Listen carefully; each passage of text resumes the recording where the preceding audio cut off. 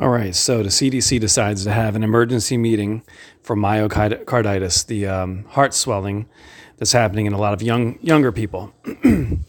So they set up an emergency meeting that took place a week after they decided they're going to have an emergency meeting, right? So it's taking them a week to get it going, which is crazy because it's an emergency meeting. So, okay, we're going to wait a week.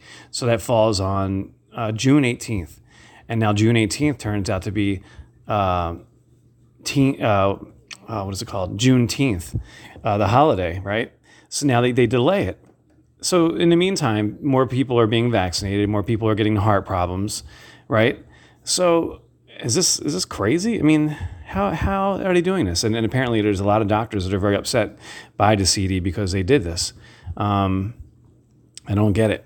I don't understand how the CDC can be so.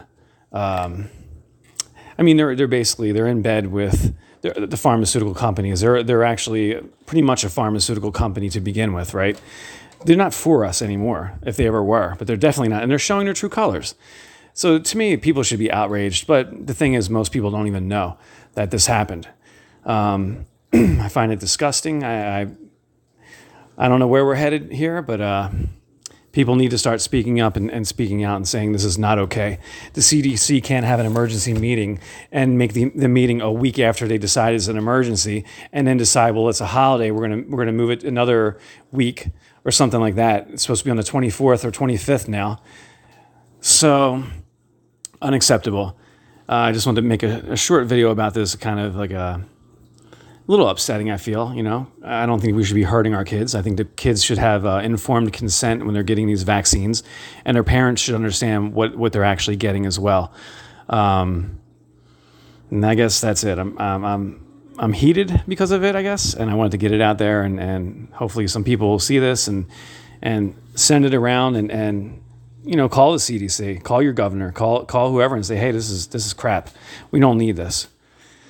So, as always, I'll end it with, I think in these days, it's good to find yourself a spiritual practice or just a practice of meditation without, could take the spirit out of it, even though I do believe that there is a spiritual factor to it.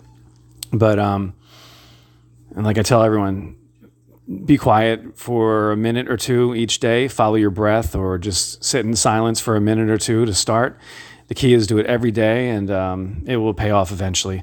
And I think it might be something you'll find enjoyable, and it will help take fear out of your life, and it'll help you not be afraid of seeing the truth. I think there's a lot of people out there right now who are afraid of seeing the truth of things, and they're just like, oh, yeah, okay, we're doing this now, okay. Don't question anything, right?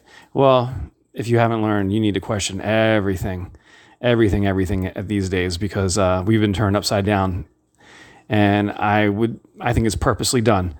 This is not by accident. This is part of the plan. So we got to start waking up, peeps. Or if we don't, then who knows what happens. I'll see you on the other side. But that's about it. So blessings to y'all, peace to y'all, and that's it. See ya.